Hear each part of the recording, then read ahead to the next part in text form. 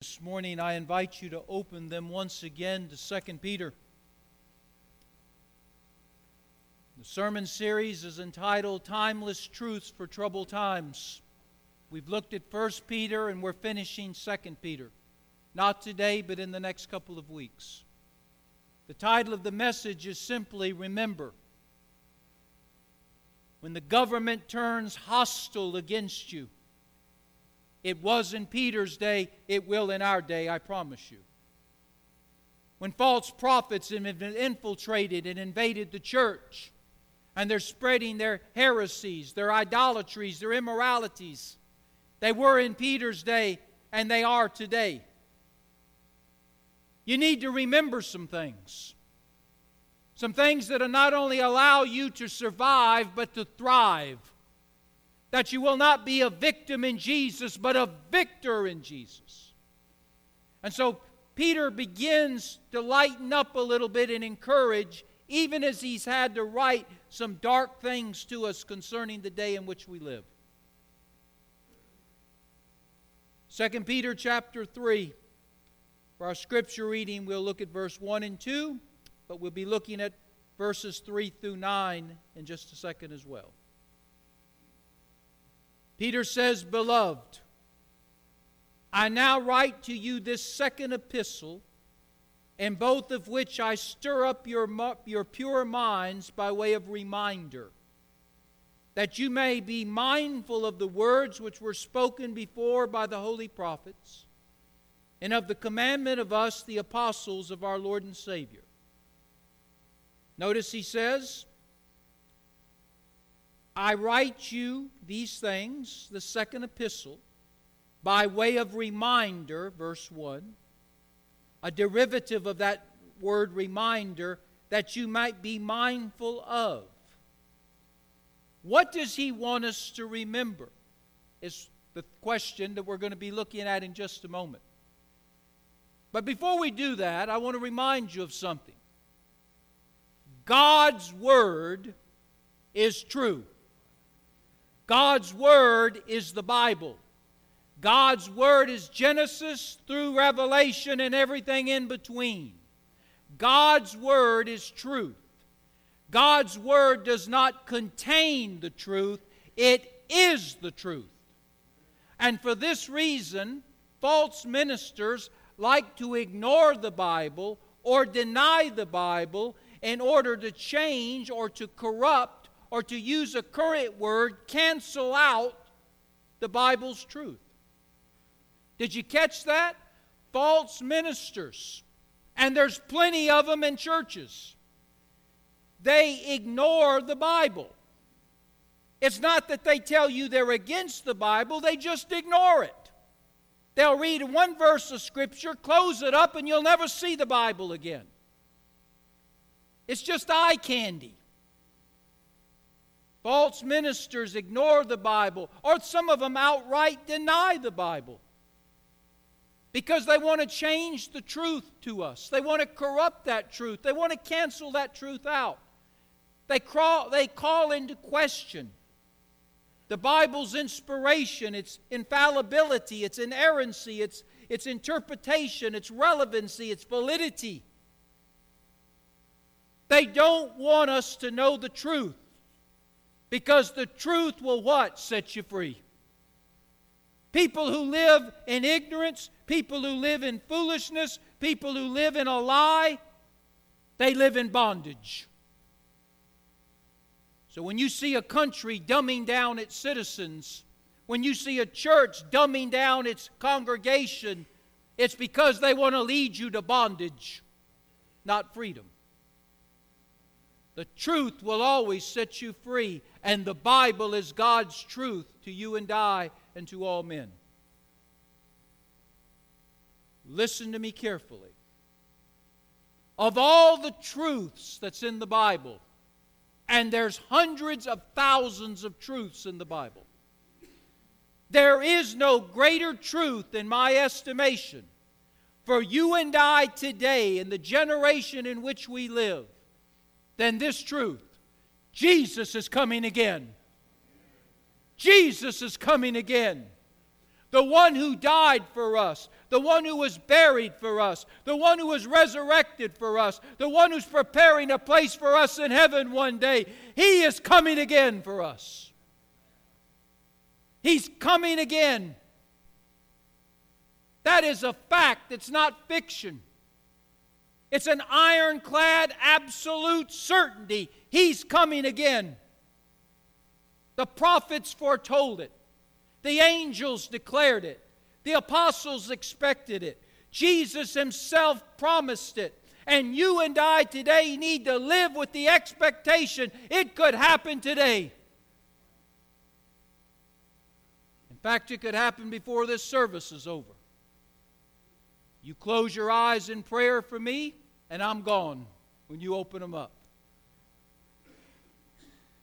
You say, Pastor, people praying for you when you preach? Several of you are. He's coming again. Even so, Lord Jesus, come. That should be our cry, and that was certainly the cry in Peter's day. As the churches and Christians were being persecuted by the thousands upon thousands.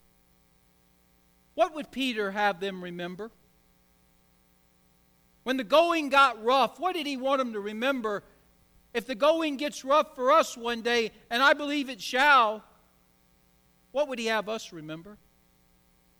Well, there's 4 things from our verses. Keep your Bibles open. Let's talk about them. Remembrance number 1. The truth of the Lord's return shall be mocked. The truth of the Lord's return shall be mocked by false ministers and those who follow them. Look at verse 3 through 5, or verse 3 through 6. Let's look at verse 3 through 6. Peter says, knowing this first, that scoffers, now I want you to pay attention to that word scoffers, that scoffers will come in the last days, walking according to their own lust. They shall, with a smirk on their face and sarcasm in their words, they shall say, where is the promise of His coming? For since the fathers have died, all things continue as they were from the beginning of creation.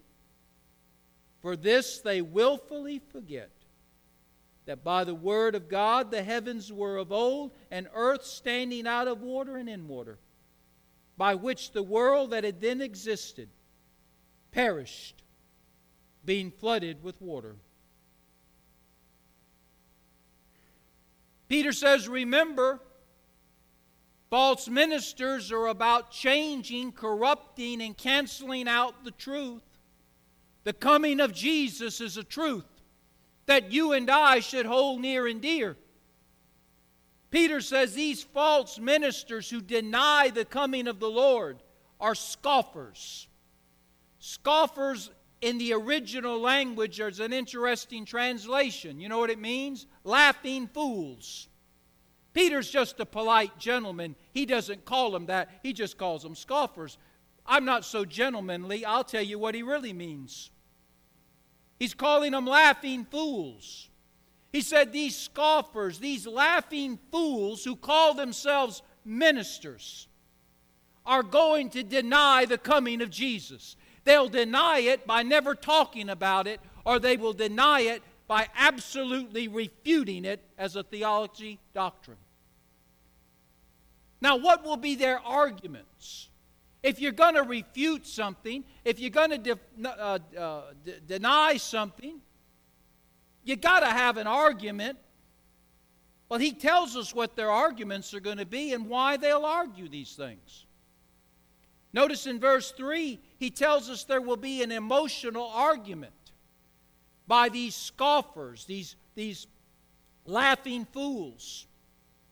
And that emotional argument that Jesus is not coming again is based on their own lust.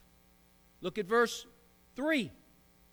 Knowing this first, that scoffers, laughing fools, that's what they're called, will come in the last days. Now, when's the last days?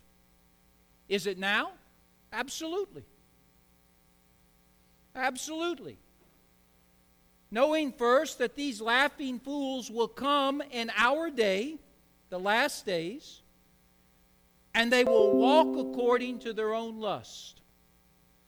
So the scoffers present the emotional argument that Jesus is not coming again, and the reason they present it is because of their own lust. Remember, we've talked about false ministers are greedy and lustful. They're greedy and lustful for three things: money, sex, and material things. They're all about getting rich. They're all about having public or private immoral affairs.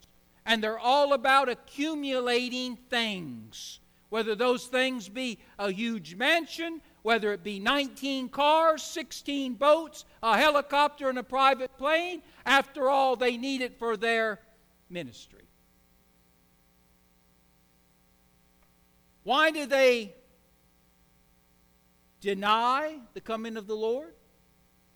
Because they fulfill these lusts with deceit and dishonesty. They lie to people to get what they want, and they're dishonest with people what they're going to do when you get something from you. Now think about it. When Jesus came the first time, He came as Savior. When He comes again, He's coming as Judge. If I'm a false minister and I have lied to people and I've been dishonest with people in order to satisfy my desires for money, sex, and material things, the last thing I want to do is have to be reminded I'm going to face Judge Jesus one day. Not Judge Judy, Judge Jesus. And so what I'm going to do is I'm going to deny His coming. Somehow, if I can just deny His coming, I won't have to face His judgment. Now, how warped can you get? To think by simply saying it's not true, it won't happen. Well, they have foolish minds and darkened hearts. But that's the way false ministers operate. I don't want to face Judge Jesus, so I'll just deny He's coming. And then I don't have to answer for my deceit, my dishonesty, and how I use God's people and other people for my own kingdom and not the kingdom of the Lord, whose name that I frequently mentioned. There's also an intellectual argument that they use. They emotionally argue it because of lust, but they also intellectually argue the Lord's return based on past history. Look at verse 4. Now, verse 4 is smack with sarcasm. These are what the false ministers say. Where is the promise of His coming? Where's it at? Theologians have said He's coming. Pastors have said He's coming. Preachers have said He's coming. Evangelists have said He's coming. My parents said He was coming. Granddaddy said He's coming. Great-granddaddy said He's coming. Great-great-granddaddy said He was coming. He ain't showed up yet. Maybe they got it wrong. That's what they're saying. Where is the promise of His coming? For since the fathers fell asleep is a nice way of saying died. For since the fathers have died, all things continue as they were from the beginning of creation. What false prophets say is, it's never happened before, it's not going to happen now. There's no present rationale for it happening. It doesn't make any sense. If it doesn't make any sense, it can't be true. There's no past record of it. All this talk about Jesus coming again, it has no precedent in past history. It has no precedent now. So they deny He's coming. Why? Because they don't want to face a judge and their fulfillment of lust. Why do they deny He's coming? Well, they deny He's coming because they say He never has come yet. Hasn't come yet. Y'all still believe in that fairy tale? He's not coming. Never was coming. That was just something concocted by preachers to give you an expectancy that's not there. They emotionally argue against His coming. They intellectually argue against His coming. But they also willfully, if you look at verse 5, argue against His coming. The emotional arguments based on their lust. The intellectual arguments based on past history. Their willful argument is based on their own corruption. For this they willfully forget. Not accidentally forget, willfully forget. That by the word of God the heavens were of old, and the earth standing out of order and in the water. If you've got a dark mind, you'll have a dark outlook on things. If you have a wicked heart, you'll have a wicked outlook on things. False ministers have both. Their minds are darkened. They're fools. Their hearts are wicked. They're infidels. They couldn't see the truth if it stood in front of them. And these false ministers outright reject the Lord's return because of who they are in their mind and who they are in the heart. That's why what you have in your mind is important, because your mind determines how you're going to think. What you have in your heart is important because your heart determines how you're going to feel, and both will shape your behavior. That's why the battle's for your mind. Give me your mind and I'll have you. That's why you better make sure that whoever you sit under and listen to, they're giving you truth. Because truth, again, will do what? Set you free. Non-truth will do what? It'll put you in bondage, make you a slave of someone or something. So these false ministers, they know the truth, but they outright reject it. Their minds are dark, their hearts are wicked. They willfully reject it. So that's what Peter says. Be reminded that they're out there. Men and women who stand in podiums or pulpits and they deny the coming of the Lord. They deny it to escape judgment because He's never come before, they say, and it doesn't fit their ideology and desire. They are laughing fools. And listen to me carefully. You can laugh and smirk your way to hell, but you won't laugh and smirk your way out of hell. And that's where false ministers are going, as they seek to deny the truth of the Word of God. But let's move on. Peter says, be reminded that false ministers deny the coming of Jesus. Secondly, remember, God's truth is forever consistent. Look at verse 5 through 7. For this they willfully forget. What do they forget? That by the word of God the heavens were of old, and the earth standing out of water and in the water, by which the world that then existed perished, being flooded with water. But the heavens and the earth, which are now preserved by the same word, are reserved for fire until the day of judgment and the perdition of ungodly men. Now, what is Peter saying? He's saying, first of all, remember, false ministers are going to come and deny the truth of the Lord's return. He said also, remember this, God's truth is forever consistent. God is a God of promise. He says what He does, and He does what He says. God keeps His word. You may not keep your word. I may not keep my word. But God always keeps His word. Ivory soap is 99.7% or something like that pure. That's pretty close. God's better than that. He's 100% accurate in everything He promises and says.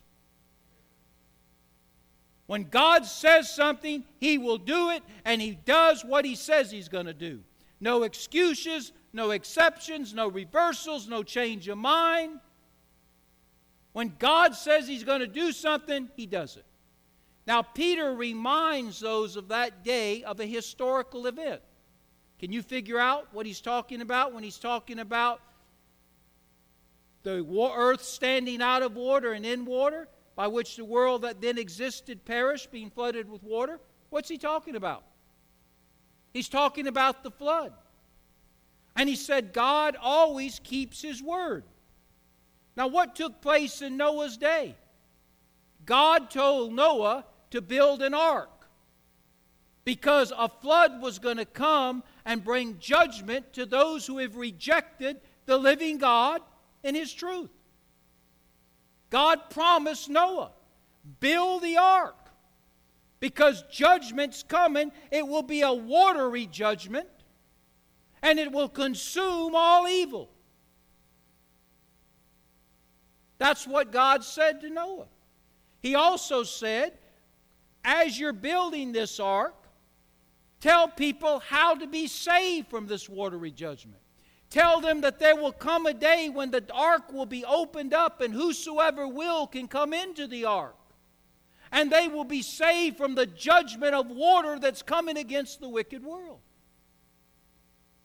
Noah built the ark in 2 days, right? He built it in 120 years. He built it. The smirkers, the skeptics, the scoffers, they called him every name in the book. They mocked him, they laughed at him, they ridiculed him. But he kept building the ark. And he kept telling them, one day you're going to need to get on this ark because the judgment of God's coming. And you know what they did? They laughed like fools until it started raining and the door was closed. Now, what is Peter saying? He said they laughed because it didn't happen in a couple of days, a couple of weeks, a couple of months. The people in that day were impatient, just like we are. But God does not deal with clocks. He doesn't deal with watches. He doesn't deal with calendars. When God says He's going to do something, He does it. But it may not be on our time. It's in His time. And He's saying, this is what Peter's saying, the God who said the wicked will be judged by a watery judgment from God, has also said the world will once again be judged by God Himself through a fiery judgment. The same God who told the people of that day, you can be saved from that judgment by coming into the ark. And the ark was a picture of Jesus from inside out. Everything about that ark was a picture of Jesus. That's another sermon. But you can be saved if you go into the ark. That same God is telling you and I, there's a fiery judgment coming. But if you come into Jesus, you'll be saved. But once the judgment begins, it'll be too late. Because when that door on Noah's ark closed, nobody else got in. And listen to me. When the rapture of the church occurs, those who have known how to be saved and have rejected it, they will perish. God keeps His word. God keeps His word. He kept it to Noah in that day, and He will keep it to you and I in our day. Thirdly, another reminder. Verse 8, remember God's truth is not affected by time. Kind of fits into what I just said. God's truth is forever consistent. What God says God will do, He's a promise keeper, not a promise breaker. Remember, thirdly, God's truth is not affected by time. Look at verse 8.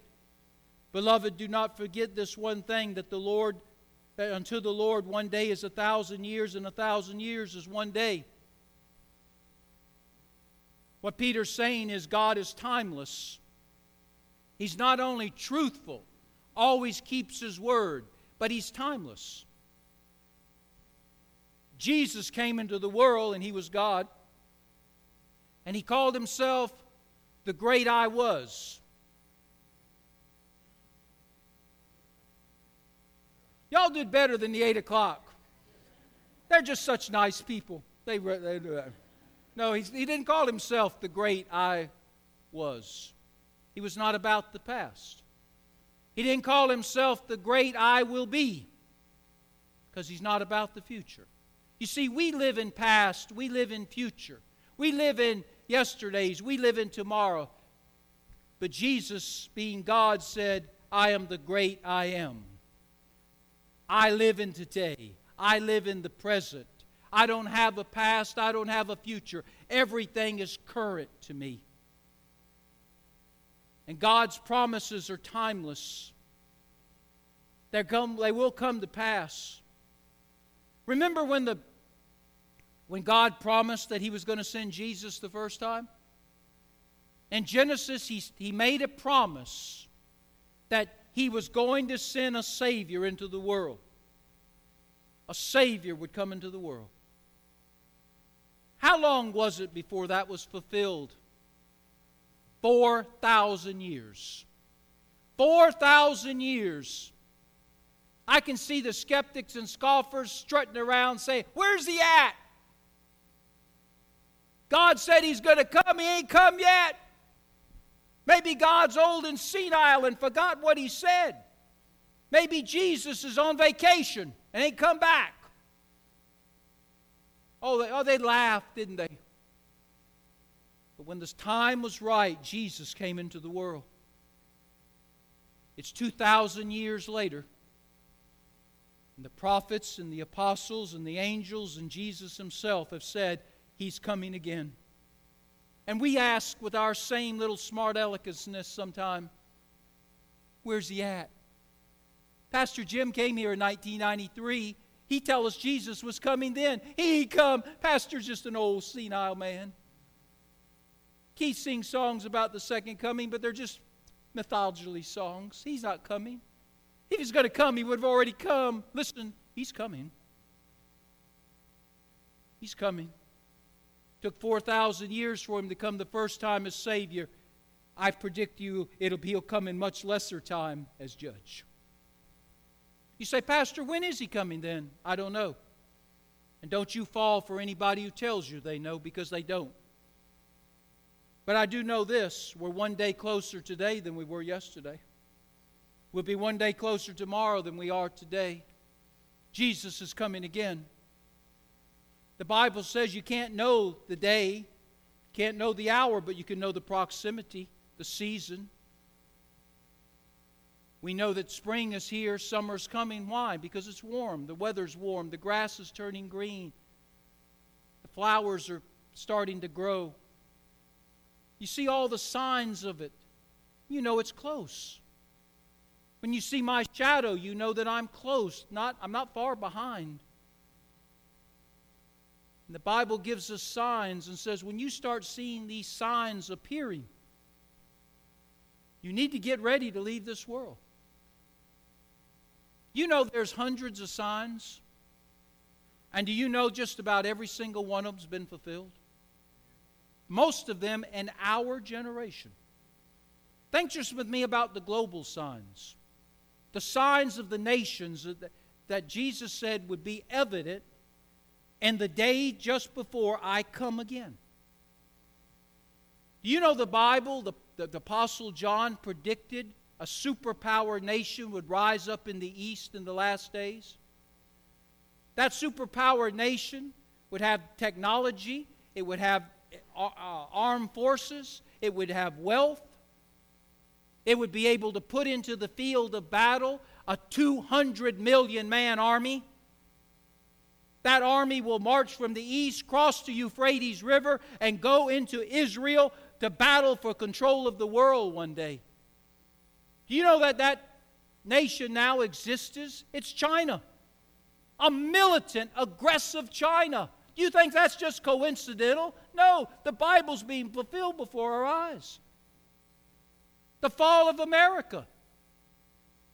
Why isn't the greatest country there has ever been in the history of this world, the United States of America, why is it not mentioned in the Scriptures? Because we're no longer a factor as Jesus prepares for His return. Our politicians are going to spend us into bankruptcy. They've stretched our military beyond the ability that it can cope with all of the enemies that are out there. And then we underpay them, underfund them, understaff them. The collapse of America is coming one day. I'm not being gloom and doom. I'm just telling you. The resurrection of Israel is predicted in the last days. Ezekiel said the nation of Israel, buried in the graveyard of nations, is going to resurrect one day and come back to life. 1948 it did. That same Ezekiel said in the last days, Russia and Iran will join their hands together in a coalition to Pearl Harbor Israel, a 9/11 Israel. Is it just coincidence that this communist nation has joined hands with this Islamic religious nation? Normally them two would hate each other, but they've joined their hands together for the purpose of destroying Israel. The unification of Europe, do you know that's predicted by Daniel? And a world full of problems, nobody can solve them. Do you know the Bible says somebody's coming to solve them? His name is Antichrist. And he will bring with him a one-world government, a one-world banking system, a one-world religious system. And you know how he's going to come to power? Pay attention. I'll give you this for free. Fear. The people of the world are going to be so afraid of something that they're all going to give him the ultimate power because he said, I can deal with the fear. What we saw in COVID, I don't know where you're at on all this, but what we saw in COVID was a fear-mongering. To panic people into fear. That we'd give the government wide range of things they can do. Now, I just want you to know, everything has a trial run before actually it happens. I wonder what the next fear thing will be. Maybe an invasion from outer space is coming and we better unite as a world to stop it. Just throwing that out. Because a lot of being said about UFOs, and when a lot of being said about something, you better pay attention. Being said for a reason. Enough of that, though. We've got to move on. Lastly, remember, he says, remember that false ministers are going to come and deny the return of Jesus. Remember that God is a promise keeper. What he says is what he's going to do. Remember that he's timeless. God doesn't work like we do. We look at minutes, we look at hours, we look at days, we look at weeks and months and years. God doesn't. He's always been, he'll always be. Time doesn't matter to him. He's more concerned about timing. And then lastly, maybe you have the question, they seem to have it in Peter's day, why does he wait? I mean, why not come? Why does he wait? Why is he patient, long-suffering, slow, deliberate, and this return that the Scriptures tell us is going to happen? The answer is found in verse 9. Look at it as we close. The Lord is not slack concerning his promise, as some would count slackness, but is long-suffering toward us, not willing that any should perish, but that all should come to repentance. Why is he so slow in coming back? To those of you who wonder where he's at, because he wants to see people saved. 120 years he was slow, waiting for people to come into the ark, and so he could close the door and they wouldn't drown in the judgment to come. They didn't listen. Now he's given us Jesus. He's waiting for people to come and give their life to Jesus before the fiery judgment comes of his return. He wants people to be saved. I'm glad he waited for me. If he would have come prior to 1979, I'd be in hell. Aren't you glad he waited for you? Aren't you glad he's still calling people? Because we've got family and friends that I hope he'll keep calling them. But you know, one day he'll call no more. And the door will close. And the rapture will occur. And judgment will come. That's why the Bible says today is the day of salvation. Now is the accepted time. I close with a story about a mother who deeply loved her son. The problem was her son was a drunkard and a whoremonger. He verbally, physically, emotionally abused her in every way imaginable. This is a son to his mother. He cussed his mother. He spit in his mother's face. He slapped his mother. He stole from his mother. You can't imagine much more of a horrible son, but yet she loved that boy. She was his mother. She loved that boy. She was patient with him. She was long-suffering with him. She was slow with him. She was deliberate with him. She prayed for him. She protected him. She pampered him. She let him stay at her place at no cost. She paid all of his debts and obligations when he wasted his money on wine, women, and song. She bailed him out of jail time and time again.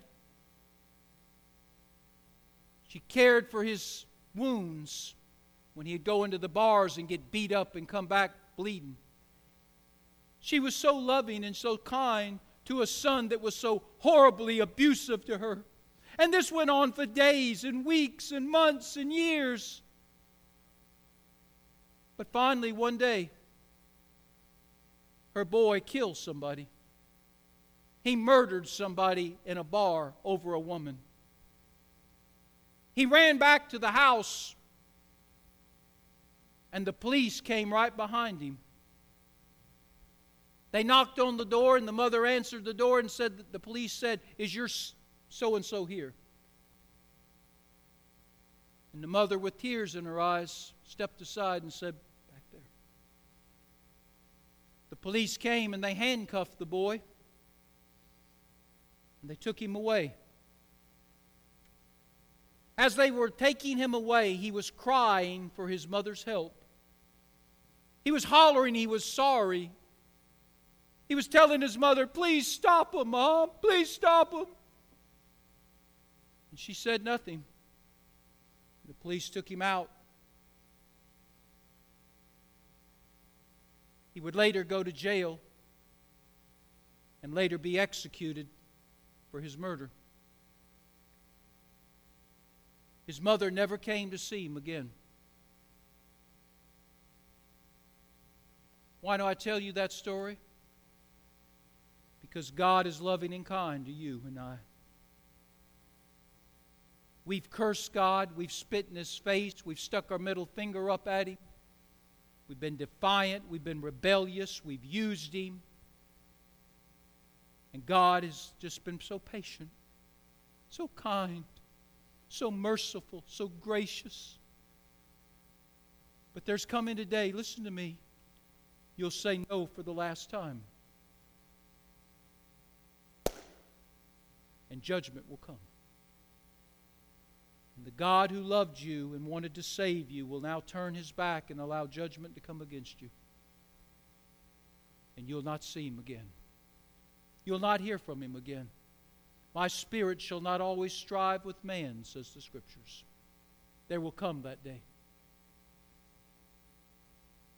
Do you know the Lord? Do you have your salvation, not a mama's salvation, not a daddy's salvation? Do you have a you salvation? Not a Pastor Jim's salvation, not a Miles Road Baptist Church salvation. Do you have a you salvation? Have you put your faith in Christ and Christ alone? Have you repented of your sin? Is there enough evidence right now that if you went before a judge in a court of law, he would look at your life and say you're a Christian? Or would he look and say, I don't even know who this person is? They don't reflect what they say they are. Heads are bowed and eyes are closed.